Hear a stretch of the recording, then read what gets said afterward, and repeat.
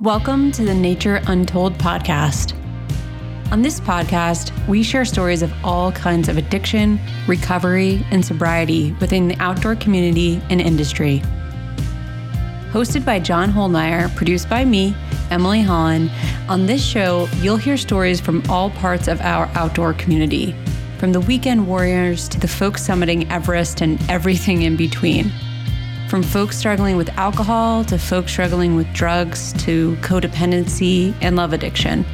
We represent all types of recovery stories. Our goal is simple and twofold.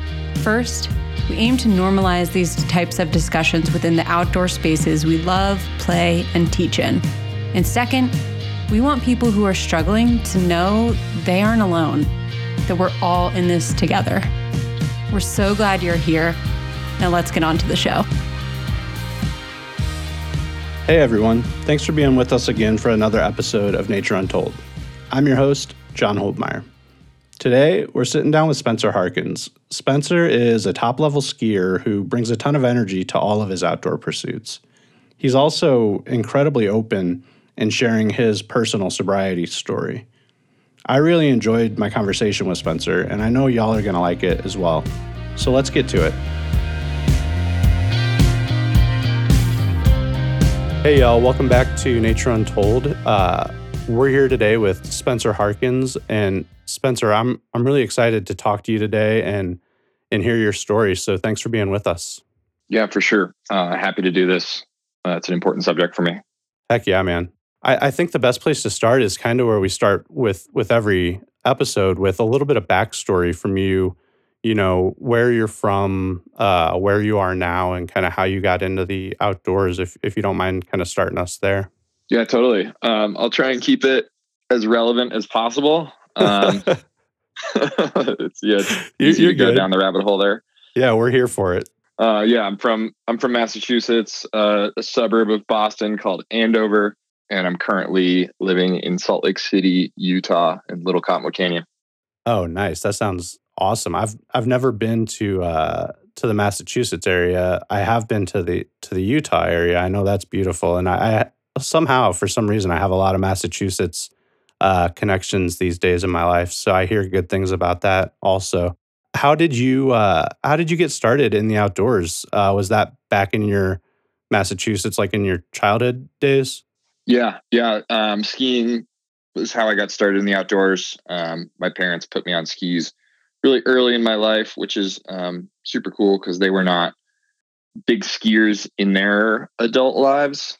My dad started kind of in high school and college and taught himself. My mom got into it around the same time, but they decided to put myself and my one sister on skis immediately. And we got super into that. So that's like really all of it for me is through skiing.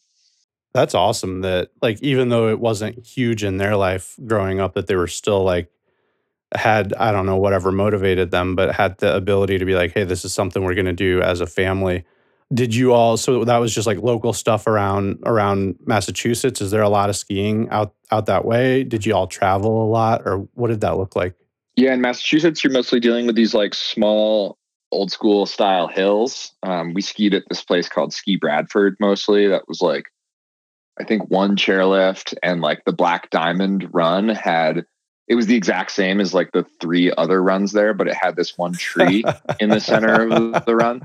It's like, you can only imagine like that video game Ski Free, like the skier just like hitting it, straddling it. And that's like as bad as it got. But yeah, so that's like kind of skiing in Massachusetts. There's a lot of stuff like that. There's some slightly bigger joints too, but mostly stuff like that. But we, once we got really into it, we started spending weekends up in Loon Mountain, New Hampshire, where I joined the ski race team and did that until early high school. That's really funny. The one Black Diamond run, that reminds me of, we have a ski hill here in Missouri, and it's kind of, I don't even think they call it a black. I think they just call it a blue, and it's just like the green. Like it's the exact same thing, except there's a handful of trees near it. That's funny. Yeah, maybe slightly narrower. Yeah. There's one little steeper part. That's funny. Nice. So getting into the skiing and those early outdoor activities with your family, was that pretty much mainly focused around skiing? Did that resonate with you immediately, or was it just kind of a background thing? Or what did your ski journey, I know that's your main thing now, that's what you're known for. So how did that journey kind of evolve? Was it kind of a lot of dabbling in a lot of things, or were you immediately hooked on the skiing aspect of things? God, I don't even really know the answer to that. Like, to what like my earliest days look like skiing. Like, just all of my memories are based around like loving it. Yeah. I'm sure there was some rough times with me early on. Haven't always had the best attitude around everything in the world. So I do know my parents told me like early on when I started skiing, like their program was, if I didn't want to ski, I'd just kind of like fall over and they would just bail and ski down the hill. And Nice. That's how I kind of learned how to ski. Is it's like, well, nobody's going to pick me up, so better go. That's funny. But yeah, no, I was super in love with it. Definitely as early as I can remember. Did that, I guess, what was the move out west like for you? And did your skiing, how did that affect like your outdoors and your skiing? Did you go straight from the Boston area to Utah, and did you really kind of amp it up then, or was it more gradual than that? Yeah, it was not gradual. The move out west was like the only thing that I wanted to do starting when I was about like 12 years old, like trying to get my family to move out west. They did not until after I did. But yeah, I turned 18, I graduated high school, and by October the following year, I was living in a ski in, ski out condo on Breckenridge Mountain Resort. Nice. In Colorado, where I was like super into terrain park skiing right then. So Breckenridge was kind of the hub of that. This was 2009. That's funny. So yeah. I was like, as rad as you could be was going to Breckenridge. Yeah, I remember so that, man. Straight there. Yeah. Yeah, that's funny. We've probably been there at the same time. Like I'm from Missouri, but we used to go out there once a year to Breckenridge. We would go to Copper a lot too, but once or twice a year. So I'm sure you were probably there doing really cool stuff while I was just trying to figure out how to not hurt myself at some point. That's cool. Okay, so Breckenridge, how does that then kind of grow into in the terrain park stuff and that scene? How does that grow into now, what you're doing now and what the last few years have been like for you? Yeah, it's all like a somewhat obvious timeline. Like really, I ended up going to college at the University of Colorado, Boulder. I spent the kind of 4 winters in Colorado. I was on a pretty sweet program where I would do just the summer and fall semester in Boulder. And then I would jet up to Summit County for the winters and work a job up there and just ski all the time. Yeah. So that was sweet. I got like 4 really good winters of skiing the terrain parks around Colorado, which was definitely my thing. I was like trying to make it, whatever that means, as like a pro park skier and like street skier. Yeah. And just didn't really have the community of people in Colorado that were doing what I wanted to do, which is like making movies and like being out every day, like trying to huck our bodies down staircases. Sure. Yeah, that's a special crowd of folks. You got to search for that. Yeah, there's really not many people doing it, and for good reason. You get injured, and there's absolutely no way to like make money doing it. And it's a serious passion project for like already a niche sport of like even more niche people. It's like one of the dumbest things I ever committed my time to. It was awesome. So yeah, I like found a crew in Salt Lake City who was like really into that and super productive. They were friends of friends, and I started coming out and visiting them my last year in Colorado. And then, it was like right after I graduated school, I moved straight to Salt Lake City to be with that crew. Successfully throw myself off of parking garages and down staircases and all that. Nice. So that was like why I ended up moving to Salt Lake City. It was like for this group of kids, and to try and make these movies, which you can look up and still watch. We were called the Hood Crew. Nice. Which is a very questionable name. But it was based around Mount Hood, Oregon. Sure. And we made some pretty questionable movies, but there was a lot of passion, and they were really fun to watch back then. I haven't rewatched anything in a bit, but they might still be now. We were definitely getting after it. It's a really good group. But anyways, did that, and miraculously bought an Alta ski area ski pass my first year in Utah. My first winter in Utah, was skiing park, but I was like, I guess I should buy this powder skiing paradise ski pass as well. And just fell in love with the place, and have remained in love with the place, and have since had enough injuries that I realized, I'm not as skilled as I need to be for this sport of street skiing. Kept getting hurt every single year, and I'm always like, what the hell, man? I'm trying so hard, and none of my other buddies are getting hurt. And I'm like, oh crap, that's because they're better than me. They're not getting hurt because they're not falling as often. We're trying the same stuff, but they're succeeding. It's a numbers game. So after enough injuries, I chilled out on that stuff, but have remained super passionate about skiing. And I've remained here in Utah, where I think it's a really great place to be based as a United States skier with a professional life as well.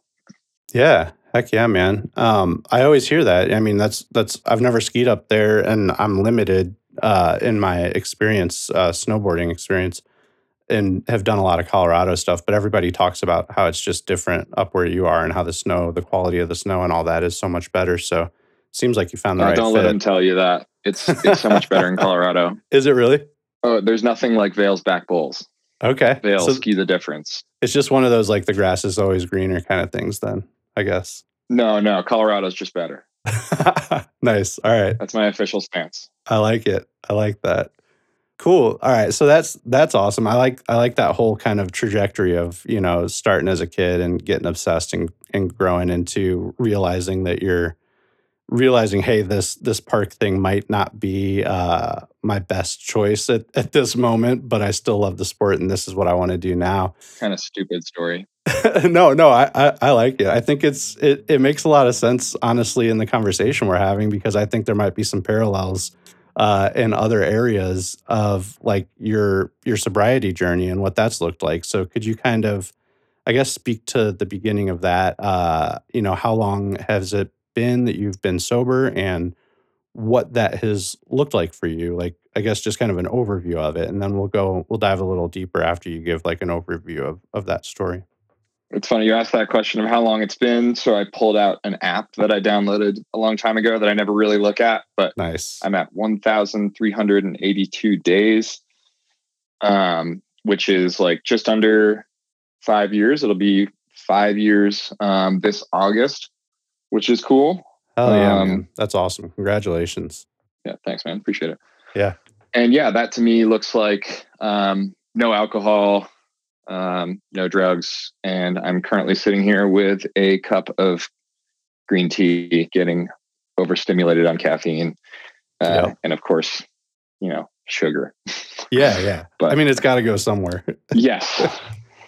I'm with you there. That's awesome, man. 5 years is a long time. That's really cool. What was the early catalyst to that? I guess what did your life look like kind of briefly before you got sober, and what led to that change? I thought my life looked pretty normal. I was God, I don't really know where to start. But I guess the immediate times before that, I got more and more just into partying. I guess particularly after this ACL injury in 2015, I feel really kickstarted that. It was 2014, where I got hurt, and I was still able to use a road bike before and pretty quickly after the surgery. I remember going downtown on my road bike a lot in Salt Lake City, and just finding a lot of fun with that, going out to bars on the weeknights and whatnot, meeting people. And I was like, I think this is a really positive thing. So I feel that's when kind of got like more and more into partying. But I guess, I mean, I always was like throughout college. There's multiple stories of me lighting couches on fire and generally being an idiot. I like that. Did you try to ski over any of the couches that were on fire? Was this involved in your your street skiing? That would have been cool. I should have done that. Not to put ideas in your head. Jumping over flaming stuff is always cool. Yeah. You don't need to be intoxicated to think that's cool. But yeah, I don't know. Like, I guess I've always had a pretty unhealthy relationship to alcohol. And that was like seen in college, but I think in that age, people don't really connect that to like a problem. All of the people that I hung out with were partying on a similar level. So it was like only kind of in my like 25, 26 that I was like, like maybe I should start to resolve this, but I did not. Yeah, that seems to be a common timeline. A lot of commonalities in there with other stories I've heard is, the injury aspect of things, like injuries making things worse, making drinking worse, and then also injuries kind of being a catalyst for change as well. And then I think that college, everybody's drinking, everybody's partying kind of lifestyle, that really resonates with me and my story. And I know a lot of other people I've talked to. It's like you get out of that scene and all your friends move on and you move on and you go different places. And then the behavior is like, oh crap, this is hard to change this behavior that I've like developed over these past several years. So that makes a lot of sense that it was kind of the 26, mid 20s that it started to hit for you. What did it look like for you when you realized, like, I guess, was there one thing that made the change happen or made it stick, or was it one event, or was it like just like reckoning, like an overall reckoning kind of over time, or how did it look like to actually make that sobriety happen? It was like definitely a slow build of necessity where unfortunately, like I had a really hard time like recognizing that I had an issue or that like my behavior was like truly problematic. And I was dating a girl at the time who was very patient and, was like always really honest with me because I would just kind of like fuck up, party too hard and like say something to somebody I didn't mean to, or like I always end up stumbling on this picture on my phone where I like ripped a whole toenail off partying in sandals one time. Oh God. It's like really nasty. But like that was one of those nights. And it's just like, hey man, like you did this. Like, do you remember doing this? You're an idiot. Like maybe you should fix yourself. So it was like kind of like building through that. And then like I also like did not always love my behavior and definitely like started to like in the hangovers, like always feel a lot of shame in my behavior, like whether it's like because I didn't remember what I did or just because it's like, fuck, like I've been doing this for a while and like it kind of always feels the same. And you just like, I mean, hangovers hurt already, but like they started to like really emotionally hurt as well. Sure. Yeah. So like there was definitely a building of necessity for me to make a change. And yeah, I guess like the final catalyst is not really a story I've told much publicly, but I'm happy to share it here, which is, let's see. So I ended up in jail overnight. So that's the punchline. But yeah, I was at I work for this company and I was running the events marketing program for them. We're in the cycling space. So I was at a mountain bike race. And I had just been like partying super hard as always, like something that I liked to do. And on the final night of the race, I really let loose. And don't remember much after, I don't know, probably 8 p.m., except for waking up in the grass to 2 police officers, waking me up and telling me I was under arrest. I had fallen asleep in some nice family's yard after just having I hate to use the word fun, but too much fun. Yeah. My buddy and I just like ended up there, and I guess I was told that we were like making a bunch of noise and all this crap. So the family called the cops, and they came, and my buddy had already made it home at that point. Good for him. Dang. Yeah, good for him. Or I guess, I don't know.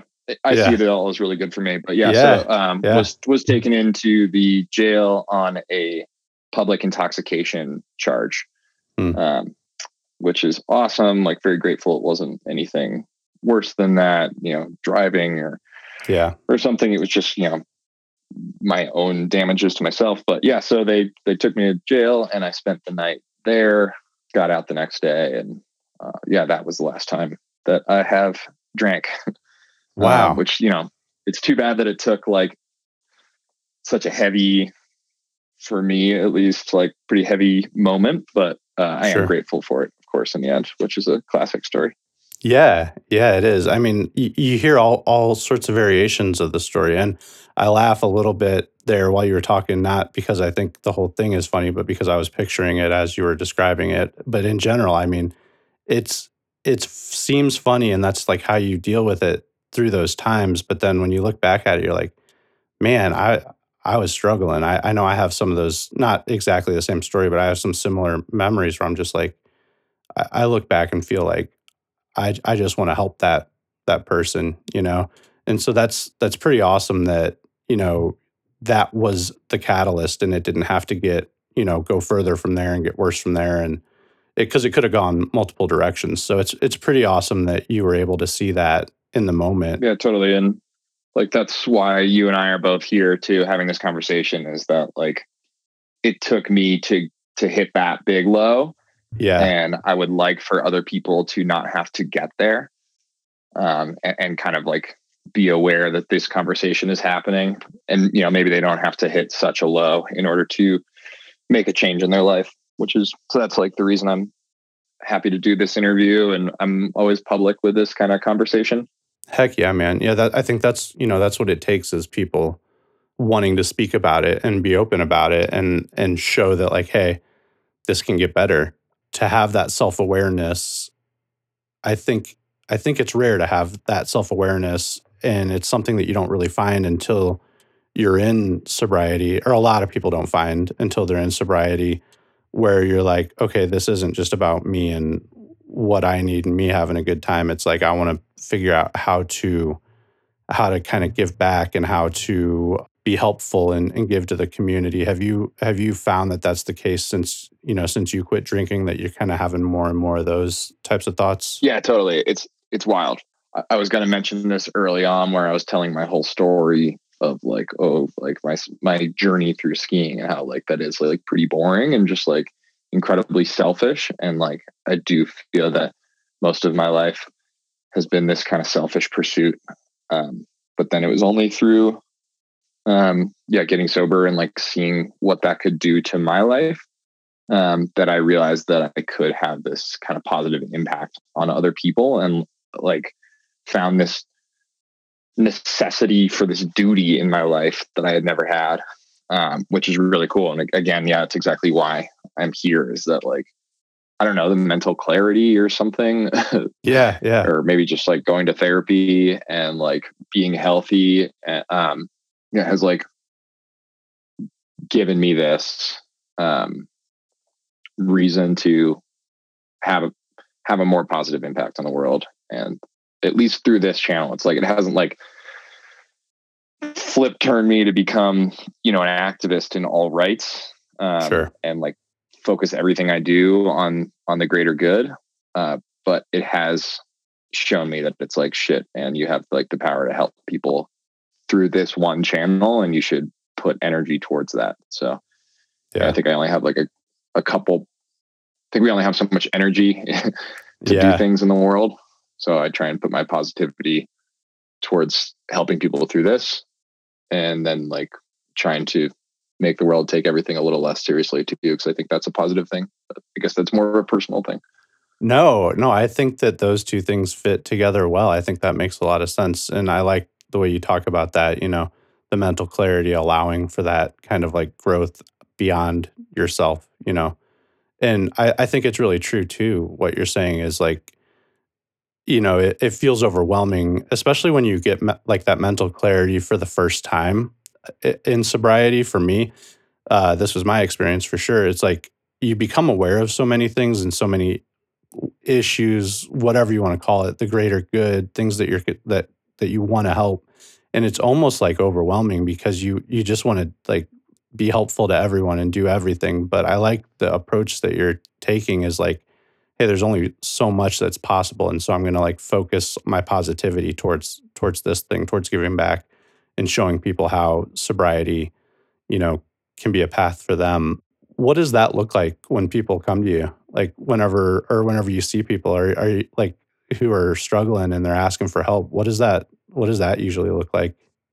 Yeah, for like directly people asking me for help. I guess you asked, what does it look like? I'll tell you exactly what it normally looks like. Yeah. 90% of the interactions are, I post, I'd say annually on my personal Instagram page, you know, to celebrate, hey, I'm at year 3, I'm at year 4, whatever. And I make sure to be very inviting in that situation and say, hey, like if you are struggling, or if you don't even know if you're struggling, if you just like want to like talk about this, super game. Yeah. Reach out to me. So I get, I'd say 90% of the outreach, like right around then, when I open that door and say, hey, I want to have that conversation. Yep. And yeah, usually that conversation goes something along the lines of like somebody recognizing they have an issue and they're not happy with the way they've been drinking, and them telling me, and it's like the first time they've actually told somebody, which I think is so cool. Like there's so many people I end up like, you know, I'm chatting with them, whether I know them or I don't, and they finally like type out and say out loud, they're like, yeah, I have a problem. Like I'm not happy with this and I want to change. And I'm like, boom. Like there it is. Yeah, you did a lot of it. The best thing you could do. Yeah. And so I feel like I just love that. I love that those conversations facilitate that, and it's really cool. So I'd say that's like 90% of it in terms of people reaching out to me. And then, but yeah, a lot of it happens in person too. Yeah. I guess I feel like I lost track of the initial question.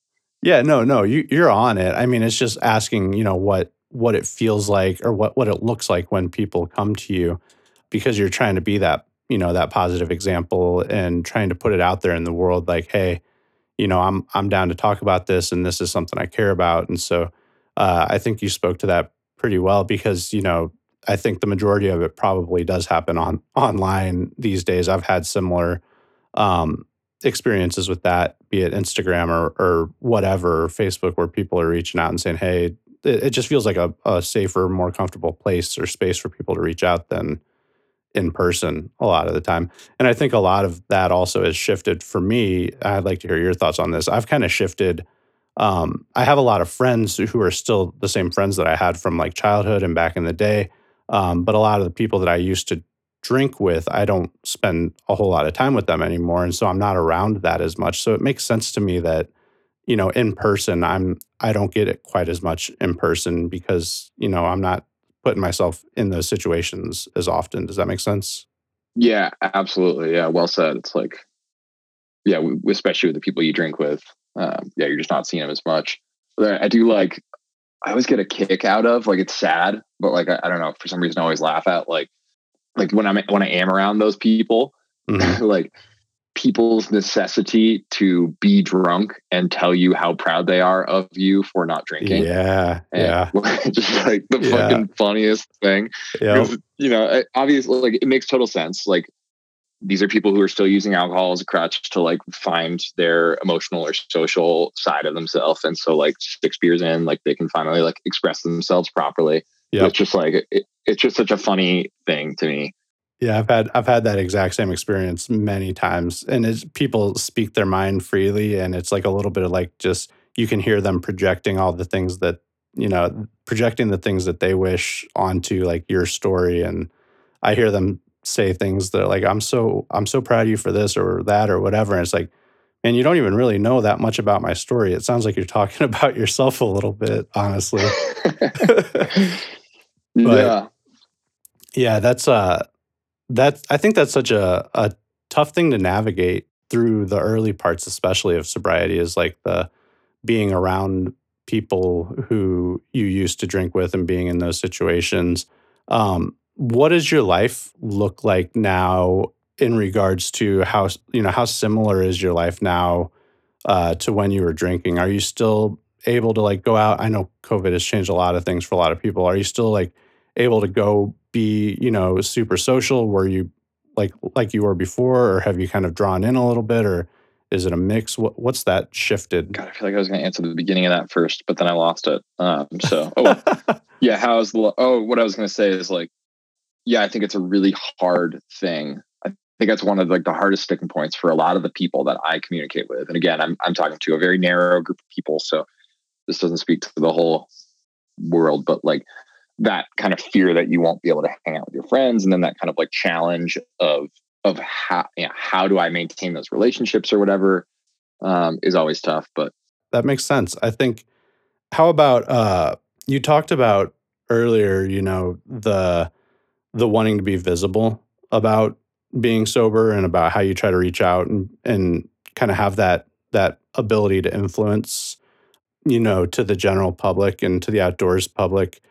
Do you think that comes from the fact that, there haven't always been a lot of like visible sober people in the outdoor space? Drinking has always been a big part of skiing or, kayaking or mountain biking or whatever your pursuit is. It's usually been, big drinking culture around that. And I don't feel like there's always been highly visible sober people. Is that part of the reason that you kind of want to be that person? Yeah, totally. I mean, when I kind of made this choice, I was not aware of anybody who I felt like I truly related to, at least in the outdoor space, who was like sober and public about it. I've since found out about a bunch of people, but just like people who aren't like, I don't know, it just wasn't as talked about, or maybe I just wasn't tuned into it because I didn't care. But yeah, now, so yeah, that's like a big goal. And I've definitely seen like a big tangible impact from my own, just like visibility in that space. It's like, it's cool to see friends of mine or people I don't even know, who are like happy to let me know that I was like a part of their journey to sobriety, or even just like trying it out. And that's like, that's why I'm doing this. That's why I'm like in this conversation right now, and why I'm visible is that it's, it can have a positive impact on people. Yeah, for sure. There are a bunch of us, but it's just like not super known. So I'm really grateful for this, what you're doing and creating a bank of conversations with these people. And like I've always just like thought of having just, like a visible list of people on the internet I thought would be cool. And like this is creating that. And then also having conversations around it. So it seems like a really good step. Yeah. Heck yeah, man. I think that's one of the biggest things I've noticed since I've been vocal about sobriety is like the number of people who reach out to me who I already knew and I didn't know they were sober, or I've met them online, or we've interacted somehow, or we've collaborated in work or whatever it is. And I'll post something about sobriety and they'll reach out and say, "Hey, I'm sober too." And it's like, oh shit, this is really cool. There are a lot of us out here. It's just not quite as visible as the alcohol marketing budget allows that side of things to be. Yeah. So what's the difference between, your sober life now versus what your drinking life looked like socially or in any aspect, really? Yeah, totally. So in terms of like ability to be at like a drinking social event, I've found a way to balance it and make it a positive thing. It's been like pretty awesome. For example, I was at a after party for the Salt Lake City Supercross Championships, I think 2 weeks ago. And, I managed to stay out until almost midnight, which I was pretty proud of myself. Nice. That's late. Yeah. Yeah. It was really late. I got pretty sleepy. But yeah, it was at like a club, like freaking club. VIPs and bouncers and like all that crap, like people wearing clothes. And I'm like, whoa, you guys wear those sort of, like, this is crazy. And yeah, like, I mean, I feel very lucky. I know it's not everyone's situation where I'm not like triggered in those situations and like want to drink. But yeah, I just like, found people I wanted to have conversations with and managed to continue having like really positive, good conversations, because turns out something I didn't realize when I was drinking, that like not everybody at a party is getting blackout drunk and trying to like, be the wildest person there. Turns out that there are people who have control over themselves, and those people might still be really interesting to talk about, even though they are drinkers. Yeah. Which like, I don't think there's any problem with. Yeah. If you can handle it. So yeah, like that was an example where it's like, I went to a party and I enjoyed it, for as long as I had the energy to enjoy it. Just by like continuing to have conversations with people I might not normally. So that was like pretty cool. But yeah, beyond that, like I'm definitely, like I said at the beginning here, like I got more into drinking when I was like going out like all the time, like multiple nights a week to different drinking establishments. And that is definitely far from my life. I'm not super social, but yeah, I've kind of substituted a lot of things in my life with like exercise and being outdoors. So yeah, now I really, like at this point in my career in life, I mostly make time in my day-to-day for work, and then exercise, and then cooking dinner and being with my partner. And that's it. So it's like the good stuff. That's definitely a big difference for sure. But I was into mountain biking, and I would have said I was into ski touring before I got sober, but like, I probably spend 10 to 20 times the amount of time doing those things now that I did when I was drinking. Yeah. Yeah. That cool. Makes a lot of sense. Yeah. What else have you noticed about, the difference in your outdoor pursuits since you've been sober? Like, I think, actually having the time and the energy and the ability to get out there sounds like the most noticeable thing. Yeah. Having the time for it, never being hungover, is really sweet. Yeah, I feel like I'm actually building skill again, which I don't think I was for a while. Like, especially like with skiing, like I was always drinking when I was skiing, which is not, it's like an athletic pursuit. And despite the fact that like many people are drinking beers, like it's not, it seems so obvious now. Didn't seem obvious then. Like, you shouldn't be doing that. So yeah, like I'm actually like building, fitness, and skills, which is really rewarding, because then it allows me to do more rad shit. Yeah. Got to go to Canada this year on like an awesome backcountry skiing trip, and nice. Ski stuff that I never could have dreamed I would have been able to ski. And even just here at home, skiing lines that I like never thought about, and like skiing longer days in the backcountry or the resort, like, which just like in my eyes is like, you had a more fun day if you got like more volume of it, right? Like probably the same way I felt about drinking. It's like, yeah,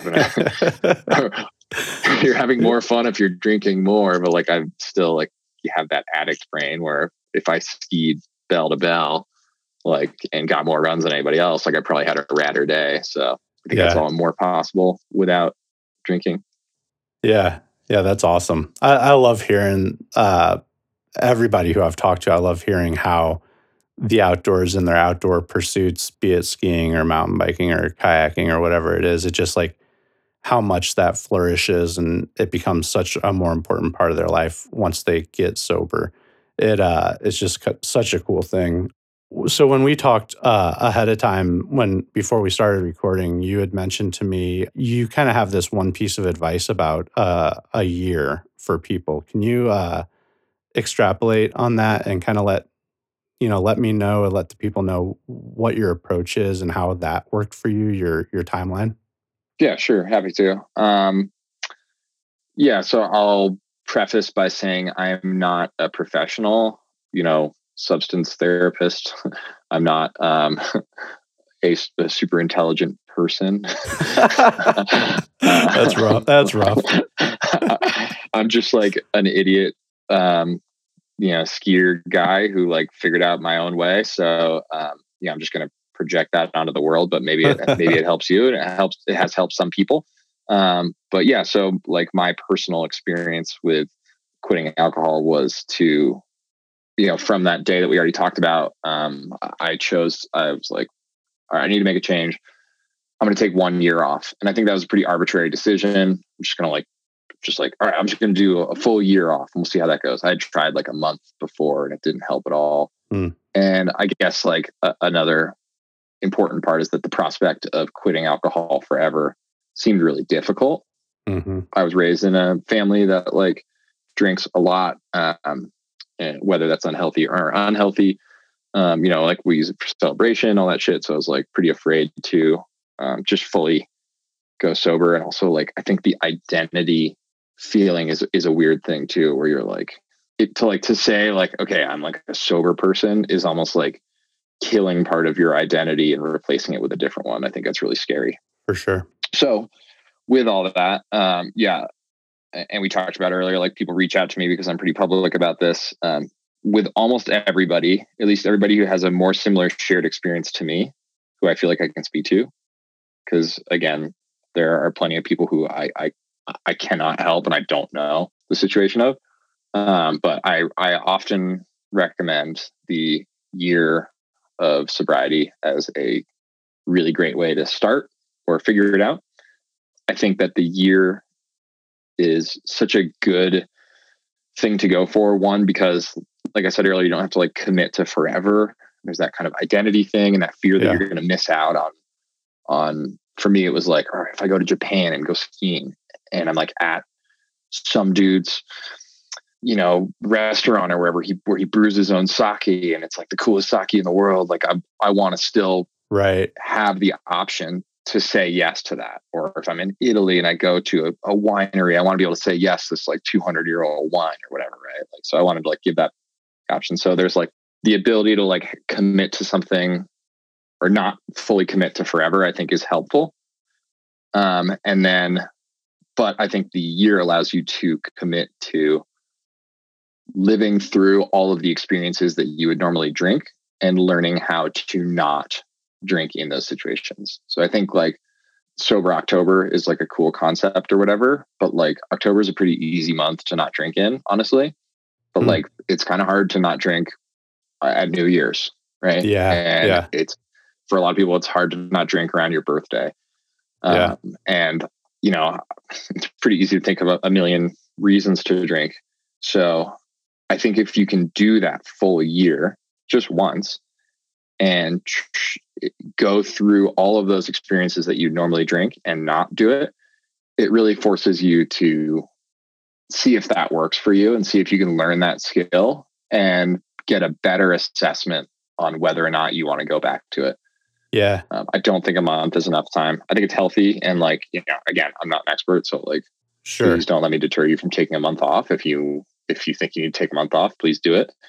But I just recommend for lots of people that the year is an easier to commit to way to really do an exercise that allows you to fully assess where you're at. And you can always go back. Or for me, that's what I did. And now I'm almost at 5 years because I learned that I don't care to drink.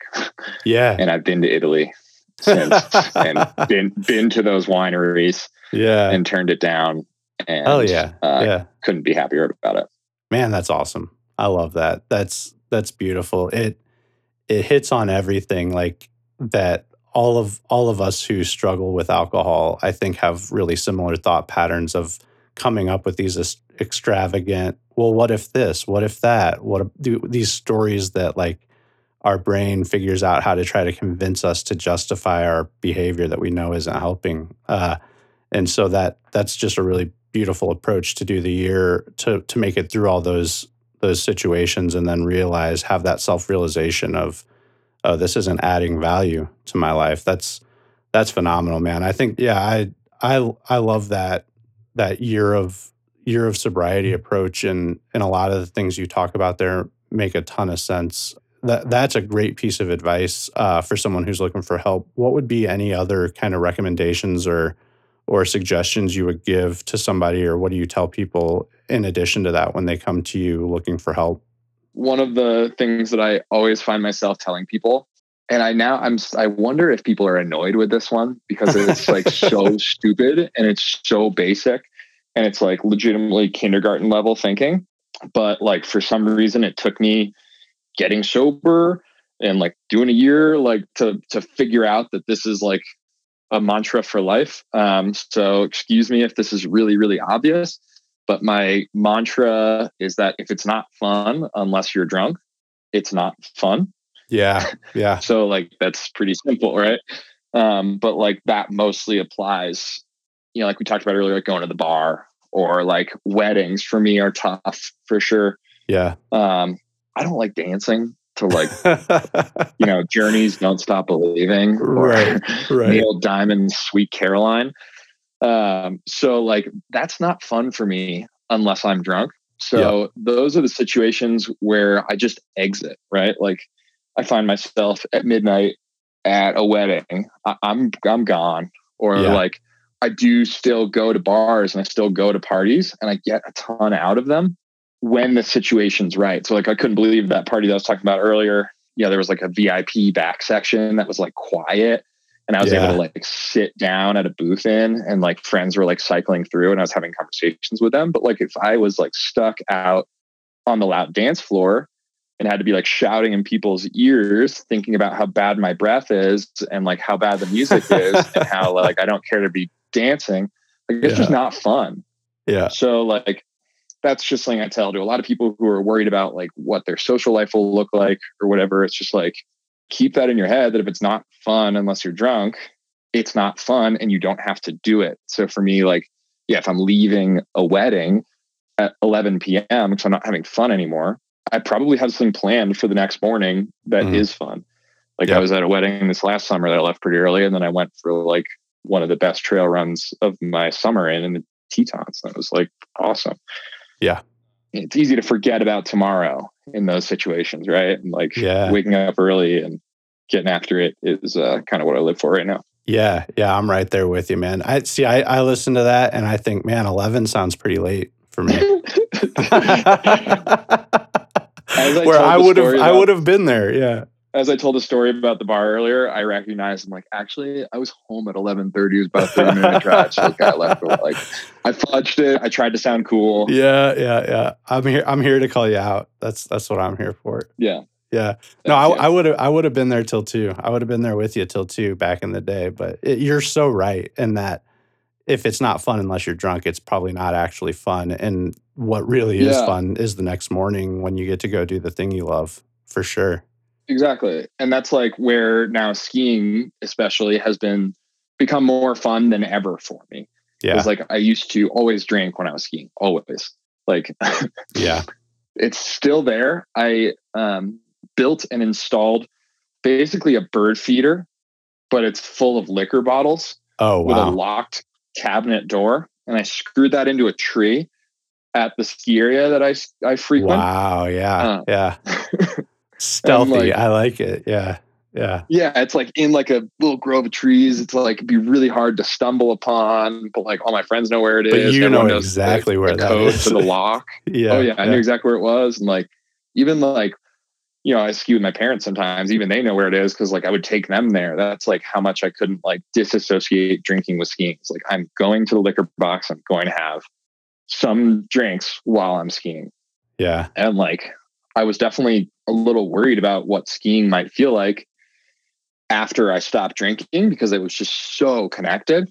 Yep. But like, so then, I stopped drinking in August, started skiing again in November, and like immediately had the most fun winter of my entire life because skiing is one of those things. Again, this is that very simple rule.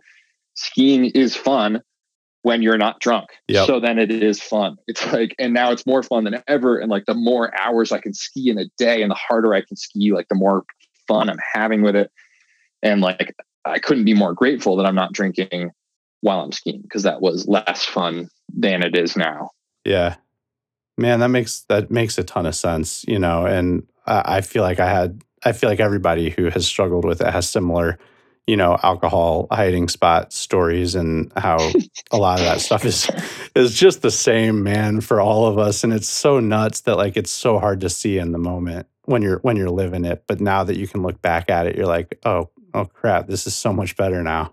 Yeah, and maybe this is an unfair opinion, but like I think a pint of vodka in your glove box of your car or in your toolbox at work or something like that, I have to assume that people doing that recognize that that's a little bit less healthy or reasonable than skiers hiding booze in the woods.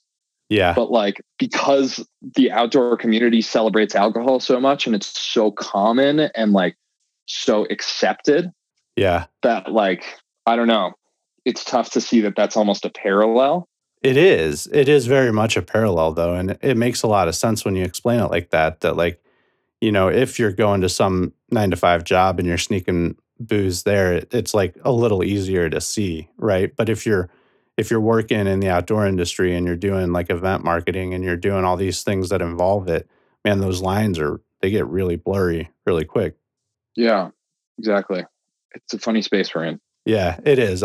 I'd like to think that hopefully it's trending towards being a better space. And like you said earlier, I think there are so many of us out here who don't drink that I feel continually surprised and I feel excited every time I get to see new people and have new conversations like this one where I'm like, here's another person I know now that doesn't drink, because I think there are a lot of us out here. So I think it's slowly changing. Yeah, I think it is. I think it's more common now than it once was, or at least we're visible. And yeah, I think the visibility only helps amplify and change people's lives. Yeah, man. Well, you're a big part of that. And I just can't say, thank you enough for being here with us today and sharing your story. And if people want to follow along with your journey, what's the best place for them to reach you? Yeah, I guess I'm most vocal in public on my Instagram, which is just my name at Spencer Harkins. And you can find links to all of my different social medias through that as well. But I'm normally most vocal about the alcohol and sobriety thing through Instagram. And then also like I will respond to every direct message sent to me. And if it's related to this subject, I'll respond pretty damn thoroughly and always get into that conversation with anyone. Again, it's like, I didn't really feel like I was contributing to the world until I got sober. And then I found this thing where it's like, I just am compelled to help people. It's been such a positive thing for me that I want everyone who is interested to try and experience this as well. So I will happily sit there and take the time with anyone who messages in. So please feel free to hit me up there if you're interested, curious. Hell yeah, man. Yeah. Thanks again. I really appreciate you being here. I know everybody will appreciate it. Thanks, John. Yeah, what you're doing is really awesome. I really hope that people who need to hear this, not my interview, but your podcast in general, find it and listen to it and use it as a tool. It could be really valuable. I wasn't aware that anything like this existed when I needed help. So yeah, really awesome, John. Thanks. Yeah, thank you. Thanks a lot. We'll keep up with you and talk to you soon. I just want to say thanks again to Spencer for a great conversation. My biggest takeaway from talking with Spencer was his willingness to help other people and his ability to see beyond himself in sobriety. This really connected with me and made a lot of sense because I know exactly what he's talking about, and I think a lot of you will resonate as well. It's really difficult when you're in active addiction or when you're struggling to think and see beyond yourself and imagine how you could be a force for positive change in the world. And I think talking to Spencer really hammers home the concept of getting outside of yourself is one of the best ways to maintain your sobriety, maintain your happiness, maintain positive mental health. You gotta really leave yourself and serve others and be of help to your community to make that positive impact. And I think, it's clear to hear in his words and in his actions that he's here for that. And so I think that's really something special. I also want to take a second and thank you all for listening. You, the audience, are the reason that we're doing what we're doing here with Nature Untold. So we really appreciate you listening. And if you feel like you're getting something from our show, please take a second and leave a review on Spotify or Apple or anywhere you can find podcasts. It really makes a huge difference in our mission to help other people who might need to hear what we're doing. That's probably the single biggest thing you can do to help us, is leave a review somewhere. Also, make sure that you're following along on Instagram for more content and updates about the show. So thanks again, and we'll see you next time.